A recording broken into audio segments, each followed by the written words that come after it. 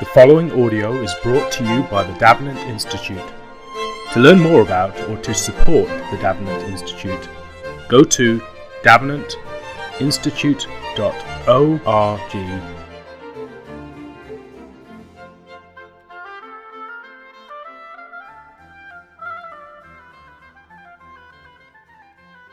The glory, and if it goes poorly, Brad should get the blame. But as we were thinking about this topic last year, about kind of the relationship between theology and philosophy, I really wanted to have some discussion of the limits of philosophy, the limits of reason. And those of you who have done the readings, which, I don't know how many of you it is, but those of you who have done them know that they're a bit eclectic, right? They're kind of from a broad, set of places and times with different kinds of concerns. I chose each of them for particular reasons, and maybe those will come out later. So the writings are, a bit diffuse. They might seem a bit scattered, but I think they focus us on a kind of constellation of issues that is really important. And that all of these issues that these readings deal with are rooted in the relationship between reason and revelation, or philosophy and theology, and therefore the relation between our speech about God and God's speech about himself. Right? So they're all about the relationship between reason and revelation, and therefore our speech about God and God's speech about himself. So I was trying to think about like a good image to use for the kind of set of issues that I think these readings deal with. And I came up with three axes. So I think this set of issues has implications along what I'm calling three axes. So you have like an x-axis, width, the y-axis, height, and a z-axis, which is depth, right? So just kind of think about like three axes. And I'm calling these the philosophical axis, the theological axis, and the pastoral axis. And what I mean by this is that the question of the power or the limits of reason has implications for natural theology, for what can be proven about God and nature. So that's the philosophical axis, right? So the limits of our reason have implications for what we think is possible along that axis. The relationship between reason and revelation also has bearing on questions about the relative status of theologians and simple believers, what Jack Tanous at Princeton University has called simple believers, so like non-theologically educated people. So if our rational capacities permit us deeper insight into the things of God, then the theologian has a kind of insight that the regular person doesn't have, and therefore there's a greater distance between the theologian and the simple believer. Right? And finally, the relationship between reason and revelation also has implications, as I think Luther, in particular, but also Richard Hooker in these readings brings out, has implications for the life of each believer, about how we relate to God, about who God is to us. So there's the philosophical axis, natural theology, the theological axis, whether theologians, by using rational capacities, have some greater insight into the nature of God, and the pastoral axis, what are the implications for the limits of reason in thinking about how we relate to God in our own lives as Christians. So I hope that was, relatively clear. As I said, it's a constellation of issues. It's not like a sort of... So this will be a kind of diffuse... I want it to be a diffuse, freewheeling conversation where people are bringing in, whatever they want to bring in addition to the things that the readings that we've already had. So I guess, now what we'll do is we'll just start with some of the questions. I put them in order, and I can't remember if I like the order that I put them in. But I think probably what we'll do is we'll read a question. I'll read a question, and then I will turn to relevant portions of the readings that we assigned, and I'll just read those aloud, and then we can kind of start our discussion there. So the first question is, to what extent can we make a distinction between the knowability of God as creator and the knowability of God as Redeemer. This underpins Richard Hooker's treatment. Is philosophy capable of positive knowledge in the former, but not in the latter? Luther likewise argues for a sharp distinction between the way that we think about God as our own Savior, abandoning reason and ascending into the darkness of faith, away from the law, and the way that we think about him publicly, so to speak, alongside pagans and other monotheists. So is this distinction coherent? That's the first question. Is it actually coherent? Is it possible to have a kind of strict separation between God the Redeemer and God the Creator? And the second question is, if Luther is right, what implications does this have for how we think about God along the axes that I was mentioning? So just to turn to a couple of places in the actual readings, I chose readings from Luther from throughout his career. So I start late with his lectures on Galatians and then move early to the Heidelberg Disputations and Bondage of the Will. So here's what he says in the lectures on Galatians. Whenever you consider the doctrine of justification, so immediately we're in a kind of pastoral context, right? Whenever you're considering how you relate to God and wonder how or where or in what condition to find a God who justifies or accepts sinners, then you must know that there is no other God than this man, Jesus Christ. Take hold of him, cling to him with all your heart, and spurn all speculation about divine majesty.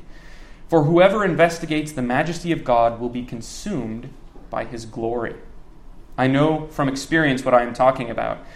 But these fanatics who deal with God apart from this man will not believe me.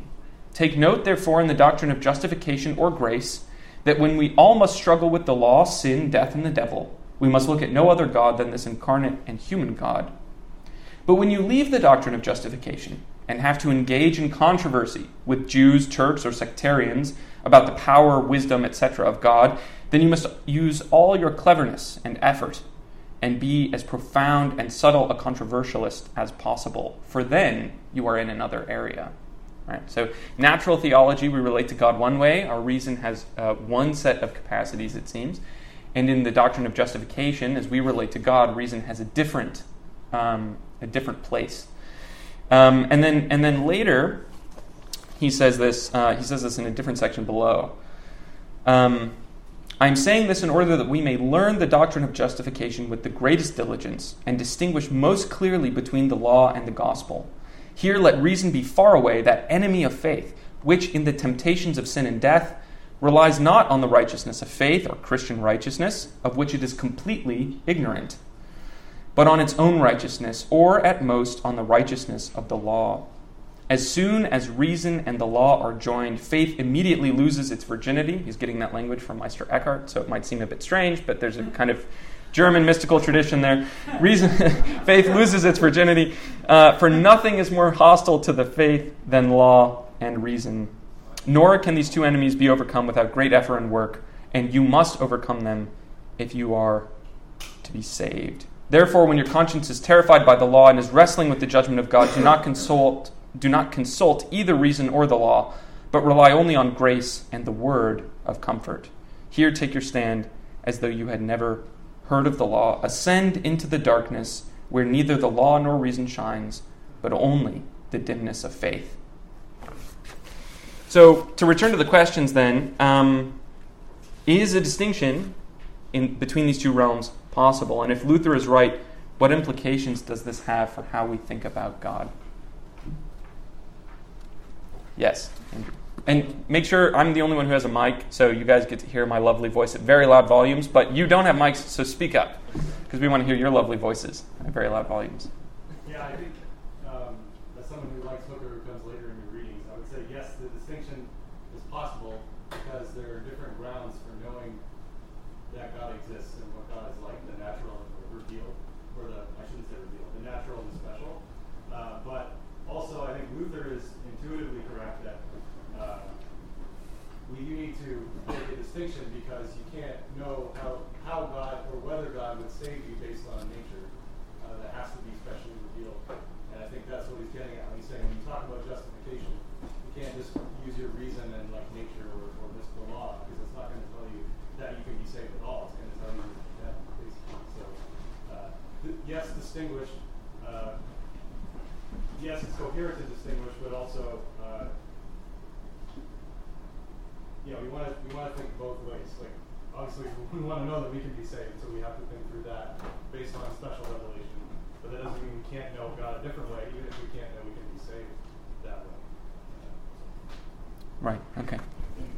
So I struggle some with exactly how Luther's defining reason. And Luther throws terms around sometimes. Like if he's strictly talking about what can be known through natural revelation, I think what you're saying makes a lot of sense.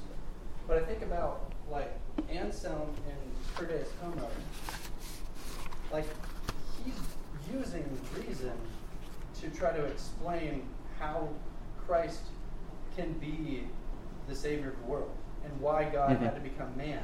And he's very much doing a philosophical, reasonable approach. I mean, he's using Scripture so in lots of different ways. But so that confuses me a little bit when he says, "Oh, we're not in the realm of reason anymore." Is that just shorthand for natural revelation? Because if it's not, if he's actually just talking about the faculty of reason, I don't know how you square that with a lot of the traditions. Yeah, so let me just read briefly a couple of other things. This is from his early work, where he's even a little bit sharper on the distinction. So in the Heidelberg Disputation, he says, the back and visible things of God are placed in opposition to the invisible, namely his human nature, weakness, foolishness. The apostle in 1 Corinthians 1:25 calls them the weakness and folly of God. And then below, he says, in other words, he who wishes to become wise does not seek wisdom by progressing toward it, but becomes a fool by retrogressing into seeking folly. And then in the Bondage of the Will, he says this, maybe this will kind of add some extra clarity. He says, we have to argue in one way about God, or the will of God, as preached, revealed, offered, and worshipped, and in another way about God, as he is not preached, not revealed, not offered, not worshipped. To the extent, therefore, that God hides himself and wills to be unknown to us, it is no business of ours. So that's kind of the sort of starkest opposition he puts it in, I think you can find in the Bondage of the Will. So, I mean, it seems, I will say in the Galatians commentary, reason associates both the law and reason with light. So he's kind of actually taking Dionysius, so the reading that I provided is Pseudo-Dionysius. Dionysius says that what's necessary is you ascend up the mountain like Moses, and you leave the light behind, and you enter the dimness of faith.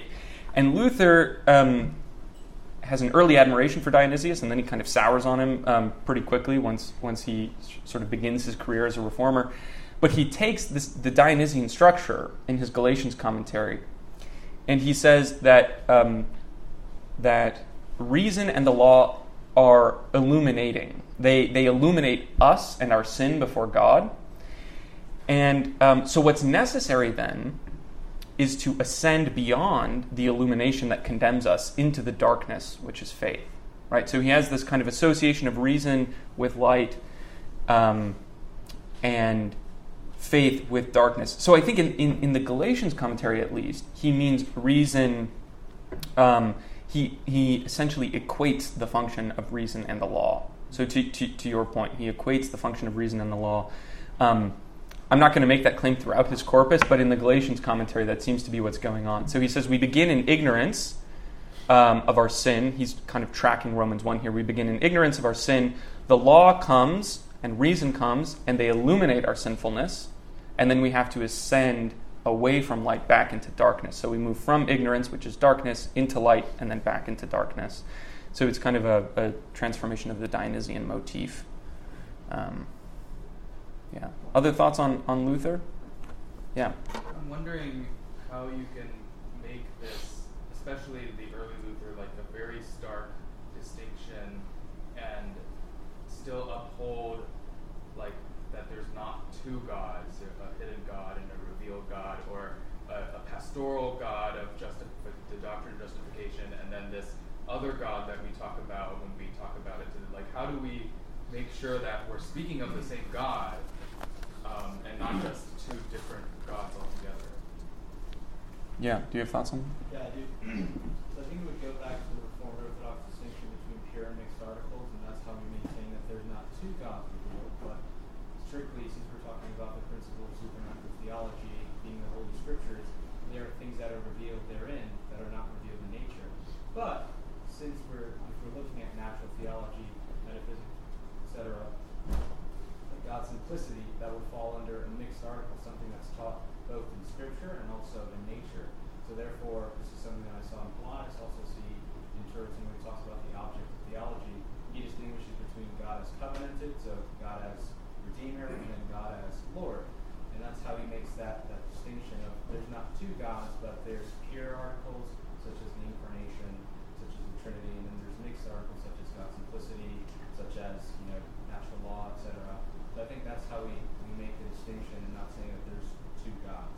Okay, so did people over there catch that? Okay, so he was saying the Reformed Orthodox have a distinction between pure articles and mixed articles of religion, right? So the pure articles are those that are revealed in Scripture, and I think exclusively in Scripture. And the mixed articles are articles that are taught both in Scripture and also via reason. So a pure article is the Incarnation, the crucifixion, redemption. A mixed article would be something like divine simplicity, which is theoretically available to reason and is also taught in Scripture. So that would be another way of kind of distinguishing. That would be. I think that's not quite Luther's distinction, but it's a kind of related set of distinctions that might have advantages, potentially to Luther's. Yeah.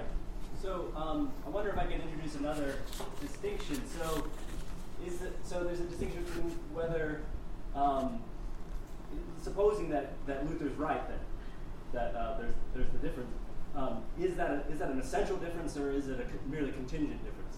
So if you're leaning on just the fact that this is the way God set up nature, right, and this is the way God set up salvation history, it might be just as a matter of contingent fact that you can't know everything you need to know without reading the Bible, right? You can't get it just from taking a walk in nature. Mm-hmm. Right? But Luther, drawing on Dionysius, seems to want to say something stronger, that there's something, making this really strong contrast between reason, that if you try to reach God through reason alone, you're never going to get there. And that seems more than just a contingent fact, but the way that God set, how many clues God, how many breadcrumbs God happened to leave or not, right? It seems to be quite central to this deep distinction between faith and reason. So it's an essential difference, a stronger claim. Yeah. I think that's very perceptive. That's certainly where the rhetorical emphasis falls, right? But then he makes that pesky little comment about when you're, having controversies with the Turks and sectarians, and then he says, and then you got to just, load the cannons, use the big guns, be a subtle controversialist, and that seems to imply that the truths of Christianity are rationally defensible to some degree in relation to unbelief, right? So I saw David has had his hand up, and then Colin. Oh, you small thing, and okay, so, Colin. Yeah, I mean, related to this, is it essential because it's implicit in the creature-creator distinction, or is there something particularly Christian about the necessary or essential quality that you're talking about? Yeah, I don't know, but it seems like if of the essence of faith, that it's that darkness thing, it's not the light thing, right? If it's about light, like the light of reason, that it's in your control, and somehow taking the step or the leap of faith is taking a step into the darkness. It's giving up control, humbling yourself or something. I mean, I don't know where Luther's going with that, but it seemed like he would say, if you had to press him, is this a necessary distinction or a merely contingent distinction? It seems like it's essential to faith. Yeah, I think that there's one line in the Heidelberg Disputation that might be helpful here. He says, "Now it is not sufficient for anyone, and it does him no good, to recognize God in his glory and majesty, unless he recognizes him in the humility and shame of the cross." So I almost wonder if Luther would say necessary, contingent, he'd probably lean toward necessary. On the other hand, all I really want to say is that there's really no point in striving to seek God in any other way but through the cross. It just has no benefit. It won't save you. And, Augustine argues, I think Luther thinks, and Pascal, for example, also thinks that it actually brings you further away from God because it inflates you with pride. So as a philosopher, you strive to seek after this natural knowledge of God, you actually are drawn further away from him because of pride. So something like that may also be back of mind for Luther, which is to say that the only thing that really matters is the cross.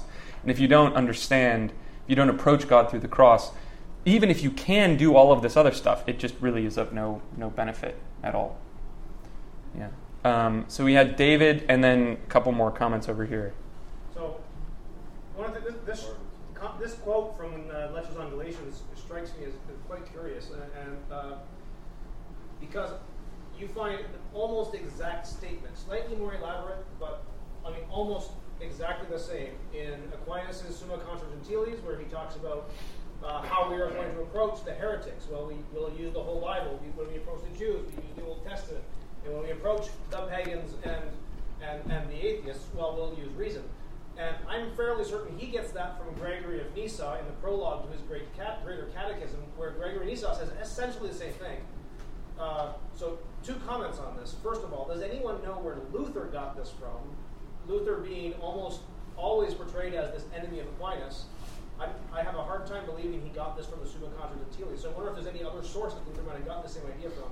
And then the other comment here is, if it is coming from the tradition in some way, bleeding down maybe from Gregory of Nyssa, then I don't know that I would say that Luther is saying that this knowledge of God that we can use against the Turks and the Jews and so on is useless. Rather, it sounds like he's saying it's useful for, at minimum, evangelism, to bring them to the recognition of the truth of Christianity. And therefore, it's not a useless truth, it's a useful truth for bringing people who do not accept the authority of Scriptures to accept the authority of Scriptures. So that's my comment on that. My first other question is, really, where does he get this from? Does anyone have any ideas? So footnote? No. He's subtweeting Aquinas. That's right. He's subtweeting Thomas. I'd like to say that. Yeah. No. I mean, my suspicion is this is one of those things that's just sort of in the air. Yeah, okay. But yeah. So, but I can't prove that. So I saw some other hands. Yeah, we'll go there and then here.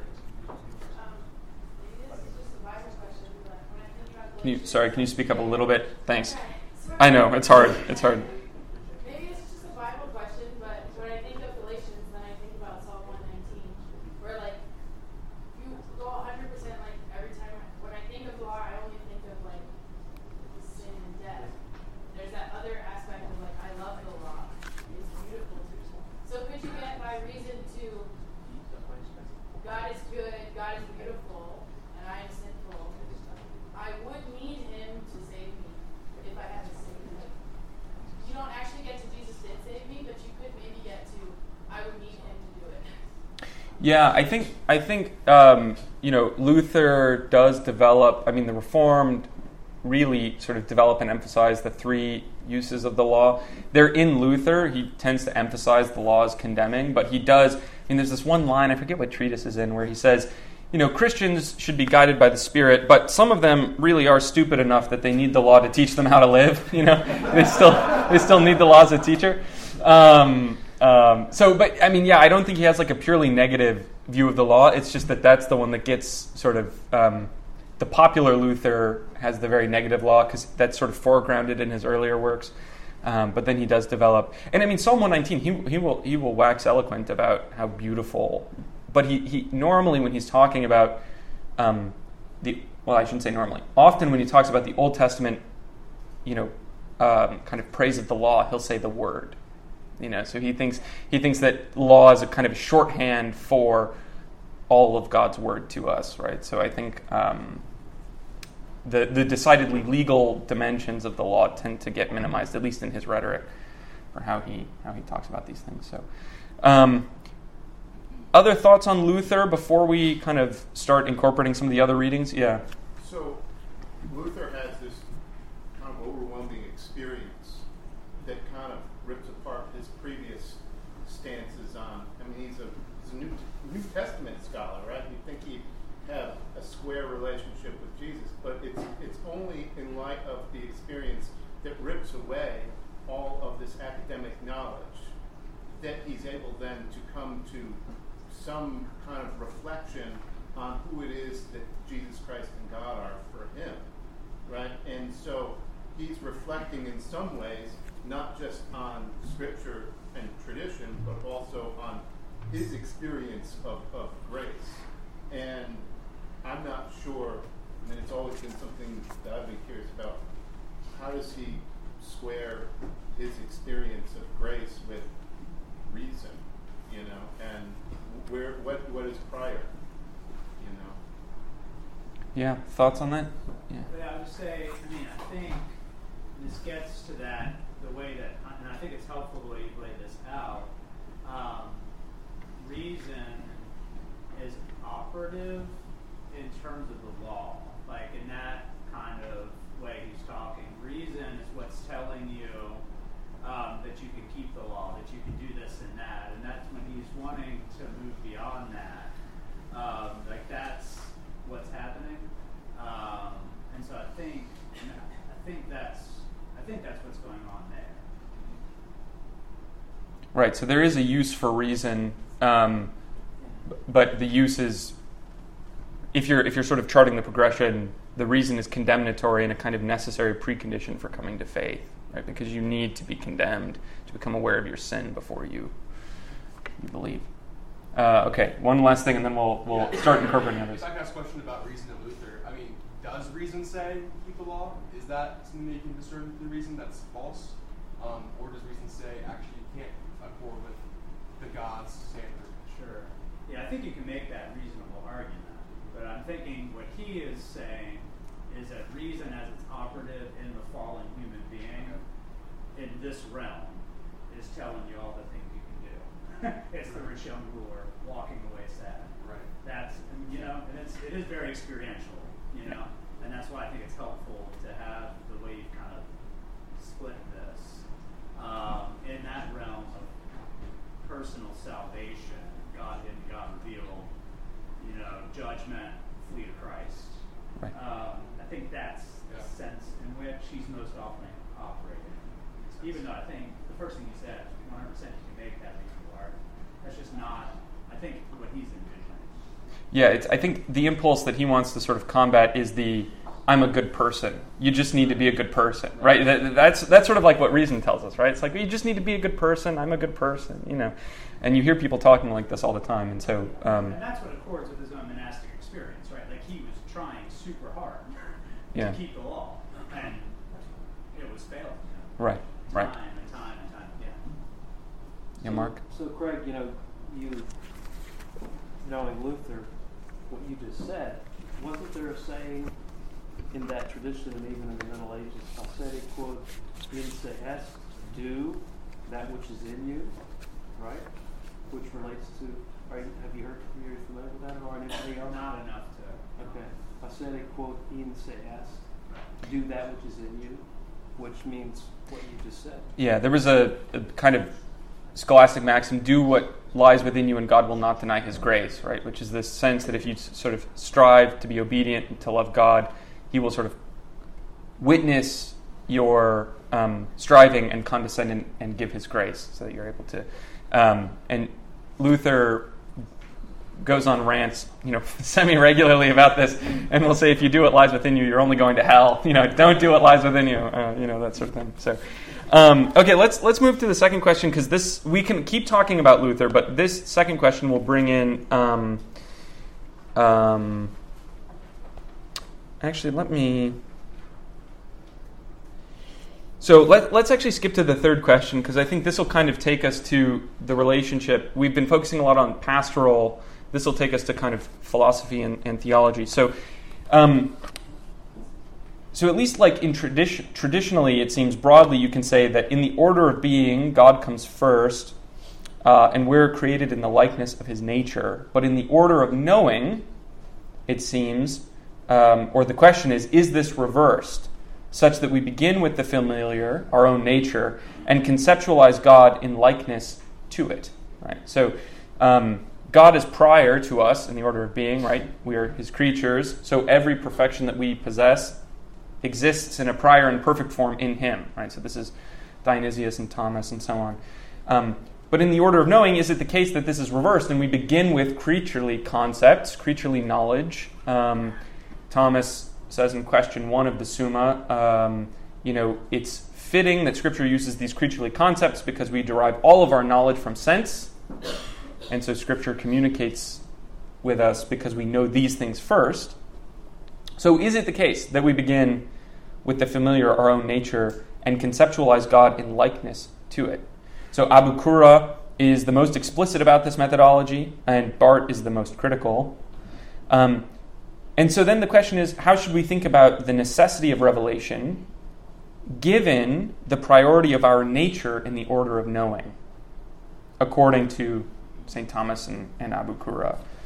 So Abu Qura, for example, this isn't in the reading I gave, but he actually tries to prove the Trinity. He proves the eternal generation of the Son by looking at human generation. So he says, look, every perfection that exists in us has to exist in God, because we can't say that we have a perfection that God doesn't have. One of our perfections is generation, begetting. Therefore, God must beget. And so he begets a son. It's kind of a strange argument, and I wouldn't have put Abu Qura in here except that he was like a huge deal in the 8th and 9th centuries. His work was translated out of Arabic by the Patriarch of Jerusalem and sent all over the Byzantine Empire. He was like the bane of the Miaphysites. So he's like a really big deal, and he makes this argument repeatedly. So that's the sort of argument he's making. And then the question is, okay, well, if you can prove the Trinity from creaturely concepts, from philosophy, then what need do you have of revelation? Like, what actually is the function of revelation? And so then the final question is, to what concerns do Barth's objections respond, and should we be sensitive to them? So let me just read a couple of things from Abu Qura and Barth. As I said, Abu Qura is a kind of major theologian in the 8th and early 9th century. He's one of the very first theologians to write in Arabic. He's the Bishop of Haran, which is now in southern Turkey. His writings are very famous, and like I said, the Patriarch of Jerusalem has them translated into Greek and spread throughout the Byzantine Empire. And one of the reasons he's interesting is because he lives in a situation that's actually sort of similar to ours, right? So for us, the end of Christendom is a kind of new thing, right? This sort of like hyper-pluralism that we find ourselves in is a little bit disconcerting. But Abu Qura is living in a very similar environment. There are dozens of different religious communities in Haran. It's one of the very few places in the 9th century where paganism still existed. So paganism had been stamped out pretty much everywhere else except like in this region of Turkey. And so he starts this treatise and he says, I grew up on a mountain where I knew no other people. One day, a certain need compelled me to descend to civilization and to the community of my fellow human beings, and I observed that they adhered to a variety of religions. And so then he just has to work out the religion. So he says, the Hanifs, and then I left them and went to some Samaritans, and they said, don't listen to them, join us. And then I left them and went to the Jews, and the Jews said, don't listen to the Samaritans, listen to us. And then I went to the Christians, and they said, don't listen to them, listen to us. And then I went to Manichaeans, and then Marcionites, and then a Bardasian, and then I was met by Muslims. Right? So he's dealing with a context in which there are innumerable, I shouldn't say quite innumerable. He says there are so many of these, we could continue listing them, but we just don't have the time. But there are so many different religious communities that he feels sort of pushed back onto reason. He says each community has, what does he say? Each community has three things. They each claim to have a God. They each claim to have something permitted and forbidden, and they each claim to have a reward and a punishment. But they disagree about the attributes of God, they disagree about what is permitted and forbidden, and they disagree about what the reward or punishment will be. So how do we determine which one of these is right? And he comes up with this long frame story about a king and a son, and you guys can read that if you want. But this is the kind of key couple quotes that I want to point to. He says, we must lay the books, that is the revealed books that all of these communities claim, we must lay the books to one side and inquire of the mind how, from the likeness of human nature, we might know God's attributes, which our senses do not see and our minds do not comprehend. So very explicitly, Abu Qura is saying we have to set revelation aside. We have to set the scriptures aside for the purpose of determining which religion is true, and we have to look at human nature. kind of begin. And then eventually he'll bring in Scripture and say, okay, now which set of Scriptures confirms what we know via nature? And of course, those are the Christian Scriptures. But he says we have to put the books aside. And the procedure that he outlines is this procedure that Dionysius champions. So we look at a perfection in the creature. We know that God creates all things. We know that all of the perfections in creatures pre-exist in God in a prior and perfect way. And so we look at the perfections of a creature, and we affirm those of God. So he uses the example of Adam. God is alive.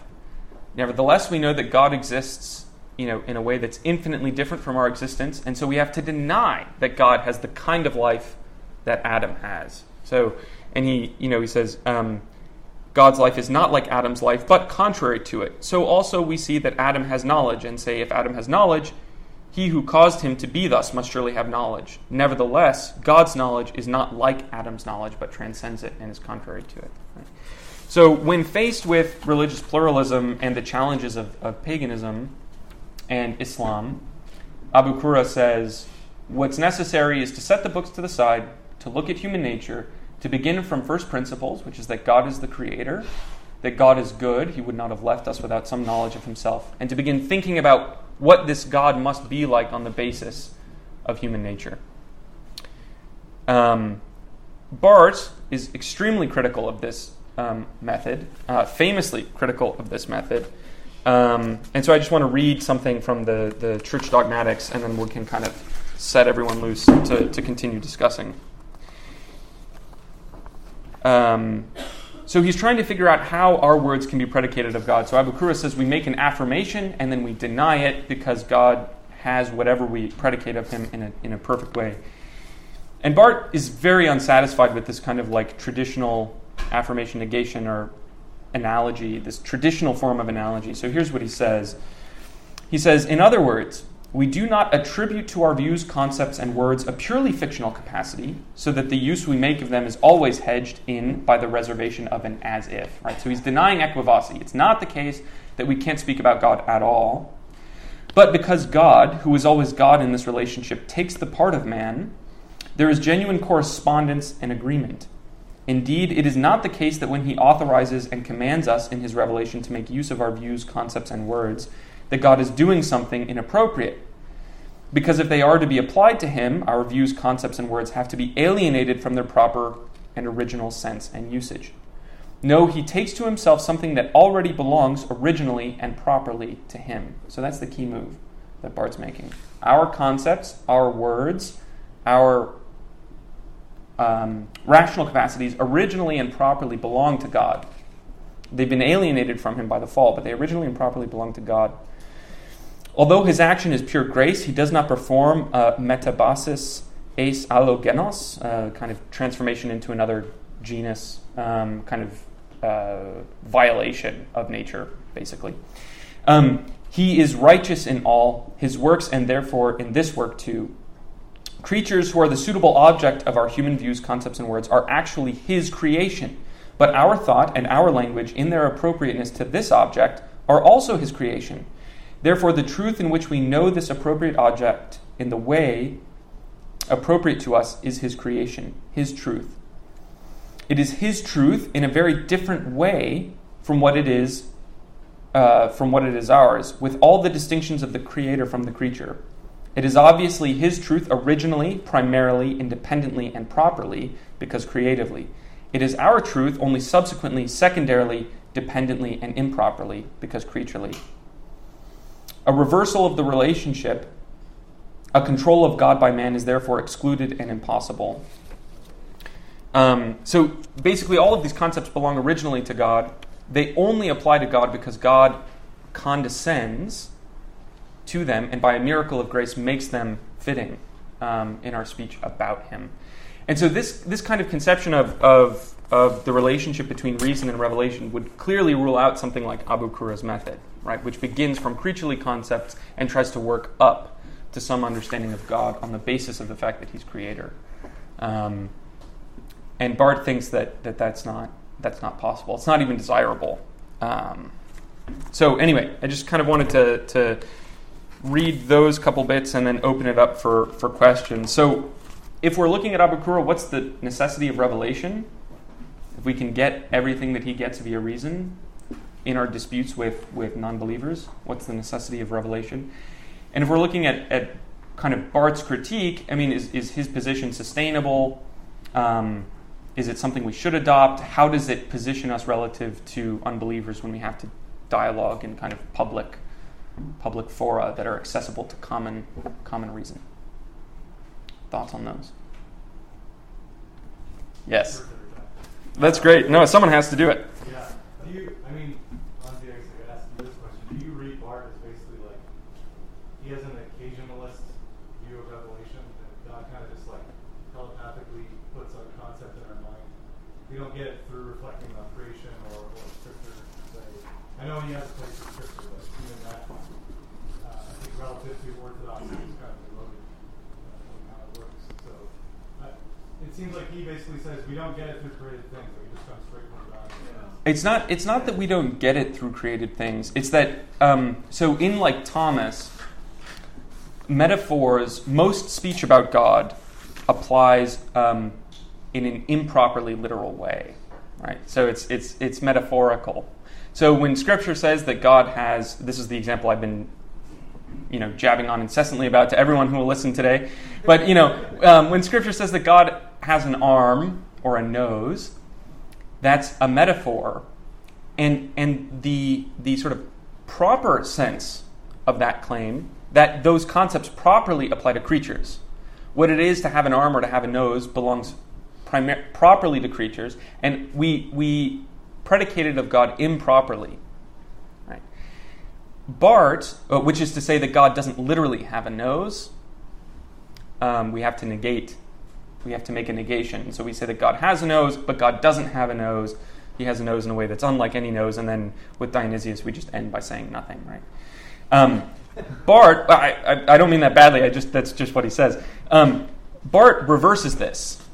So Barth says, where does he say it? We use our words improperly and pictorially, as we can now say, looking back from God's revelation, when we apply them within the confines of what is appropriate to us as creatures. When we apply them to God, they are not alienated from their original object, and therefore from their truth, but on the contrary, are restored to it. So what Barth says is that actually, when I say Andrew has a nose, that's an improper predication. It's proper to predicate having a nose of God, and it's improper to predicate it to us as creatures because it exists imperfectly in us as creatures. But that perfection exists perfectly in God. So it's not like occasionalism. He thinks that these creaturely concepts have their kind of own sphere, but that sphere is actually improper locution. It's metaphorical. So he gives the example of a lion. God actually is lionness. And when we say a man is like a lion, or the lion is like a lion, there are imperfections in our understanding of lion as we apply it to creatures. Yeah, Joseph. Just to follow up on Andrew, would it nevertheless be proper to say that whereas it seems like in Aquinas what happens with whether you're going proper to improper or improper to proper. Sorry, could you speak up a little bit too for the people in the It seems like in Aquinas whether you're going proper to or improper to proper in the case of Aquinas, you are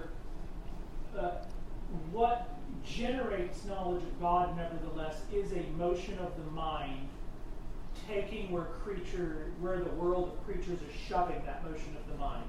And I guess what I'd want to ask about Barth is, even if he makes the move, right, Andrew doesn't really have a nose, God has the ultimate nose.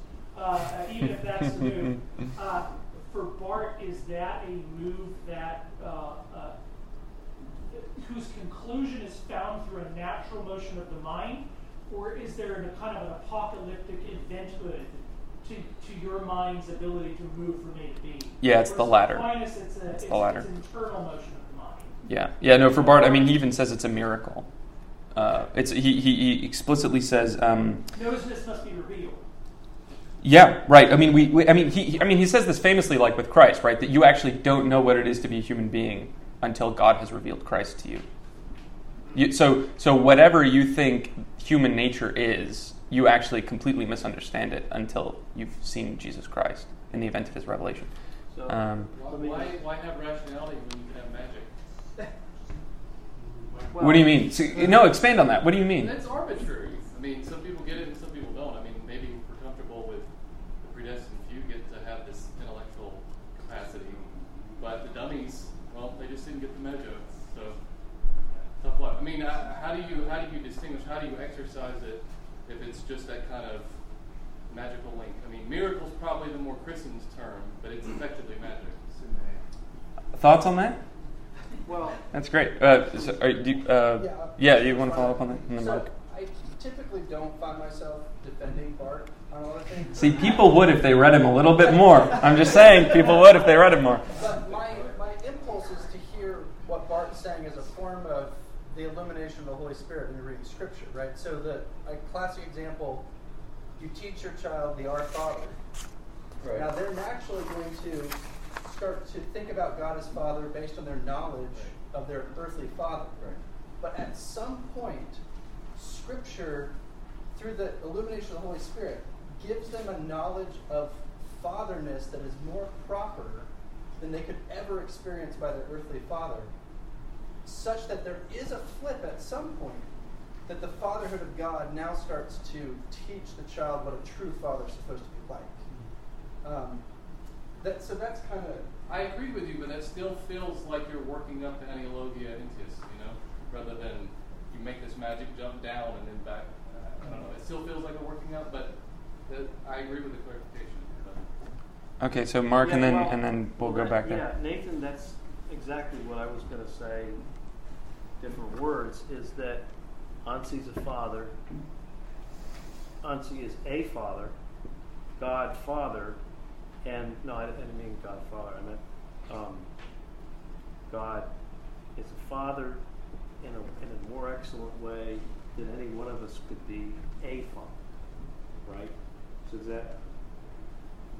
that reflects what you're saying, but in a different way.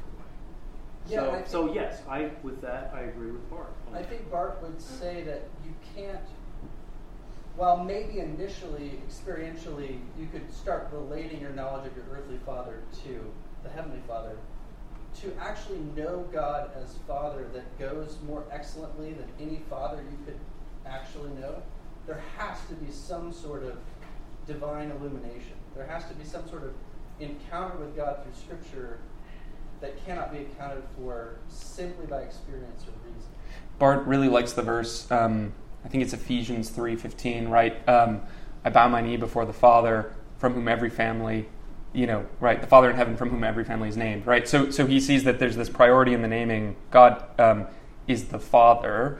I was reading it yesterday, the Patera, and then from whom every family, Patria, is named, right? So there's this kind of, so every family derives it from the Father. Okay, but there, and then to David. Yeah. So maybe the last comment is helpful to my question, but it still seems like, going back to what they were saying, it's not clear though that Bart necessarily should have a problem with Abacuro's method there, right? So I mean, so if you just if it's just the flip thing, right? So the perfect is God and the imperfect is us. I mean, it seems like relation of analogy is a symmetric relation, right? Like the relation of identity, right? So if A is analogical to B, then it should also be the case that B is analogical to A, right? So you should be able to climb up from B to A. Now maybe to get all the way there, as you would say, you need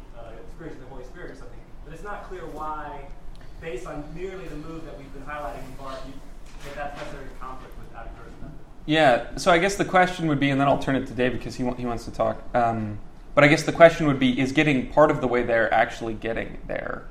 And what is it that we've arrived at if we've only gotten part of the way there? And I think Bart wants to say, if we've gotten part of the way there, we've gotten to an idol. But this is just about, in terms of, you've got a non-believing friend, and you want him to make him become a Christian. It seems like Abacuro's general advice, not having done the reading, I confess, but it's still good advice, even taking Bart's theological view on board. Yeah, right? yeah. I toyed with giving people like 15 minutes at the beginning of this to do the reading, because we know that people don't do the reading. And Brad was like, well, it's only 15 minutes. Won't give him much time anyway. So I was like, all right, we'll just plow in. So David, what did you want to say? Your explanation, the human knows, God, the ideal knows. The lion, God is lion, per se. Maybe you can answer this for me. This just sounds a whole lot like Plotinianism, or like a straight-up Platonism, where what I'm seeing, and I'm not saying that in a bad way. In fact, I mean, Aquinas will integrate this in his own work, where whatever good we see here, I mean, we may call it good, we may use it to ascend to a certain extent to understand divine goodness, but in fact, metaphysically, it's the other way around. God is absolute right. goodness. In the order of being, it's in the order of being. This is good only because God is good. Right. And so, I mean, I hear that what you're saying, and maybe I'm just misunderstanding it. It sounds very classical. I mean, it sounds right in line with the tradition. Am I reading it wrong? No, I think insofar as Barth makes the claim about the order of being, he's in complete agreement. The sort of reversal is in the order of knowledge, right? At least that's where he thinks he's. I mean, maybe he's not being as original as he thinks he is, but that's sort of he sort of flips it so that all speech is properly predicated of God or in an originary sort of pre-fall state, and improperly predicated of creatures. And after the fall, still improperly predicated of creatures, but only by a miracle of grace, properly predicated of God again. Yeah. So I don't know if that helps. I can't speak to Plotinianism, but yeah, I think that's what's going on. Add further. So this, I don't know if this was in the reading. I've done the reading at some point, not now. But the irony is that Abukura, goes to the same place, right? So he has this really funny tangent to the argument where he says, well, you Saracens could say that Allah generates everything, but Allah generates humans and dogs and asses, and if you don't have the generation be equal, like we do of the sun, well, Allah is just the Lord of the asses. How great is your God? And so because he then makes this motion to say God must be great, he ends up going back into that higher level that you say. So fatherhood would be greater than our fatherhood, and I think it's just important to clarify for him. And it's interesting that by being a pure rationalist, you get to the same conclusion. Well, yeah, you get to the same conclusion in the order of being, I think. And yeah, I think that's the most remarkable, interesting argument for why the Trinity is necessary. It's just very strange, and I love it. Just one more. Do you think that the context is different? So I'm just thinking of the Organon's getting translated out of Syriac into Arabic. You're running up to the Mu'tazila movement, Al-Kindi, Al-Farabi. So everybody loves Aristotelian modes of logic. And so is that kind of hotbed of rationality making him more susceptible to being open to this kind of discursive reasoning rather than whatever's going on in the 20th century? That's interesting. I don't know. I mean, he precedes the kind of heights of Islamic Aristotelian philosophy. So, he doesn't actually seem super Aristotelian in my sort of limited, admittedly, readings engagement with him so far. I'm just now getting into some of his philosophical treatises where he'd be talking about things that might display how Aristotelian he is or isn't. But I think at the very least in this text, he presents it as a problem that all of us are faced with in a pluralistic context. Right? That everyone, you start on the mountain, you're alone, you come down the mountain, and you think, oh my goodness, these people say this, these people say this, there has to be a God. He sort of assumes there's a God. That is one difference between his context and ours. He assumes there's a God, but how do we know? And he says, so it's kind of like a veil of ignorance style, argument, right? If we just sort of pull ourselves out of our own religious commitments, and we just don't assume any of those prior commitments, and we just start thinking about what God must be like on the basis of what we see. And he thinks that's the only method for proving the superiority of Christianity, because you have to have, for him, you have to have some sense of what a true religion would look like if you're going to be deciding between religions. Is kind of, I think, what it is. And so he wants... So, at least in this text, it's not so much like a philosophical... The impetus doesn't seem philosophical. It's much more sort of like existential. Like, you're a person, you come down the mountain, what on earth do I do with all of this stuff? But that doesn't mean that he's not being influenced by that. I just don't know. Question I have... Let's get biblical for a second. So, how does Barth deal with, Paul's argument in Romans 1, that what can be known about God is manifest to humanity because of the created order. Because like Paul's logic there seems to be look at the particular and you reason up to the universal in the order of knowledge, even if the order of being begins with the God and comes down. So how does Barth interact with Romans 1 in that regard? So I'd say a couple of things. First, I'd say that there is a kind of like, I think I said this recently to Colin, maybe, that there's like I think in the tradition you see kind of two, this is way over broad brushstrokes, but like two different interpretations of Romans 1. One is kind of like an internal interpretation where there's this sort of pre-rational immediate sensus divinitatis that we have, right, in Calvin's term, right? We have this kind of like immediate illumination. And so when Romans 1 says, in the things that are made, it doesn't mean that you're performing some sort of like Thomistic beginning from the thing caused and then reasoning back to the necessity of the first cause. It just means that creation witnesses to you and you have this kind of pre-rational sense that there is a God and he is good and so on. I think like Augustine, tends to be a little bit more of that. I mean, again, way over broad brushstrokes, but, I think Augustine tends to be kind of, more in that. Calvin is more in that. And then you have this kind of like, maybe Thomistic is not quite right, but this, kind of other view that sort of emphasizes the fact that like it's in the things that are made. And so the way we get to God is by reasoning from the things that we see out there. And it's not the knowledge, we may have some pre-rational knowledge, but the emphasis is on this kind of like external knowledge. As far as what Barth does with natural theology, I would just say, personally, I really think his arguments are more...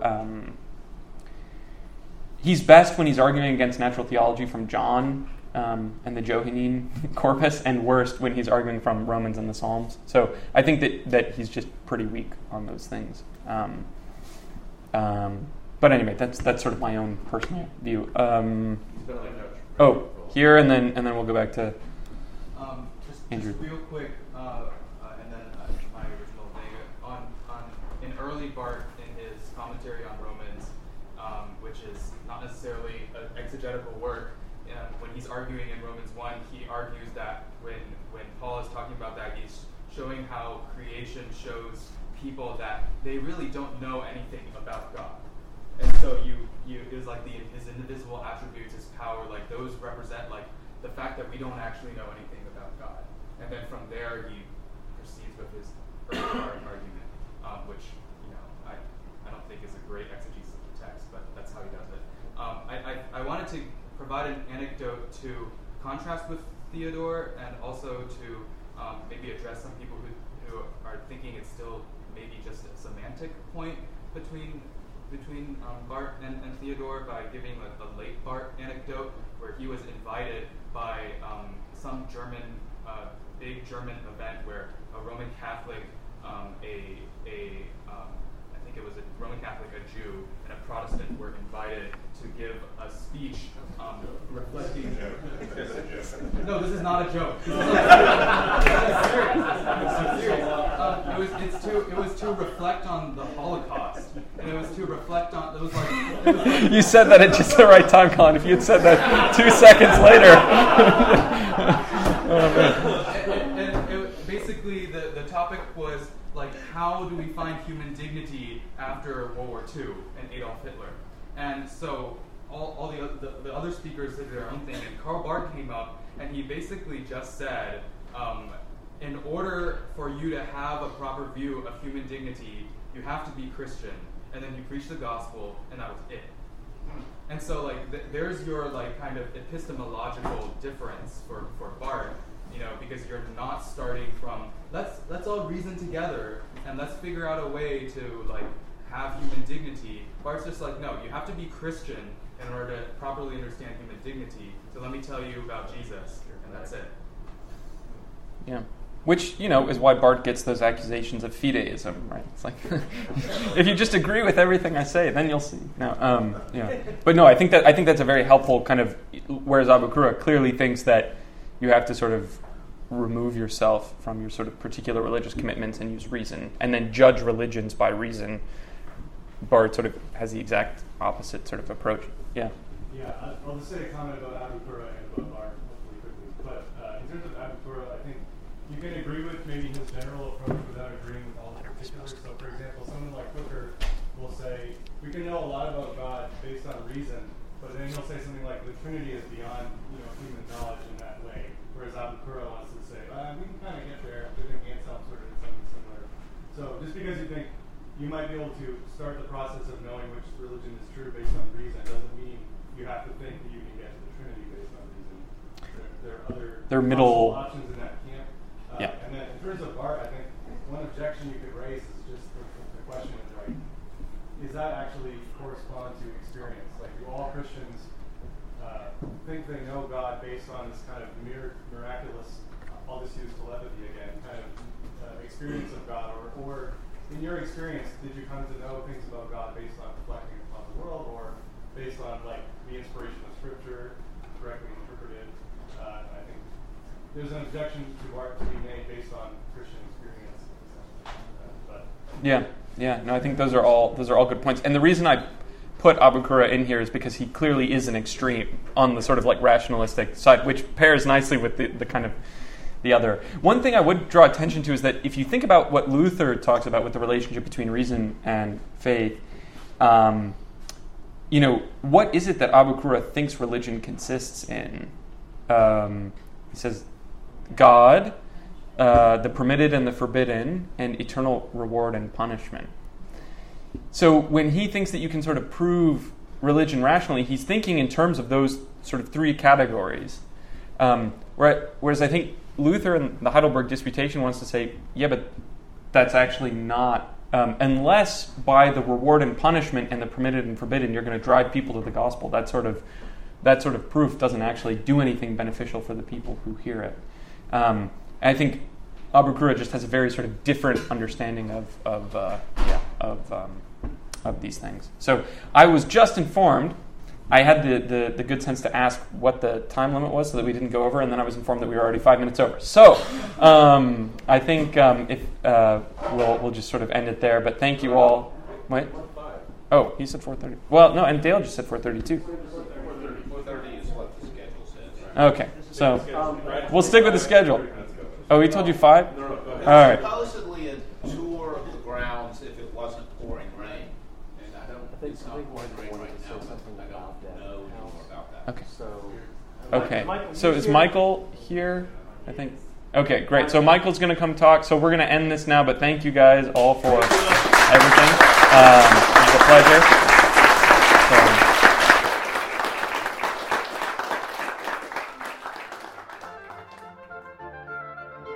If you enjoy this free audio from the Davenant Institute, please like, subscribe and share. We invite you also to join our email list if you want to hear about upcoming events, new content or course offerings at Davenant Hall. Links are in the description.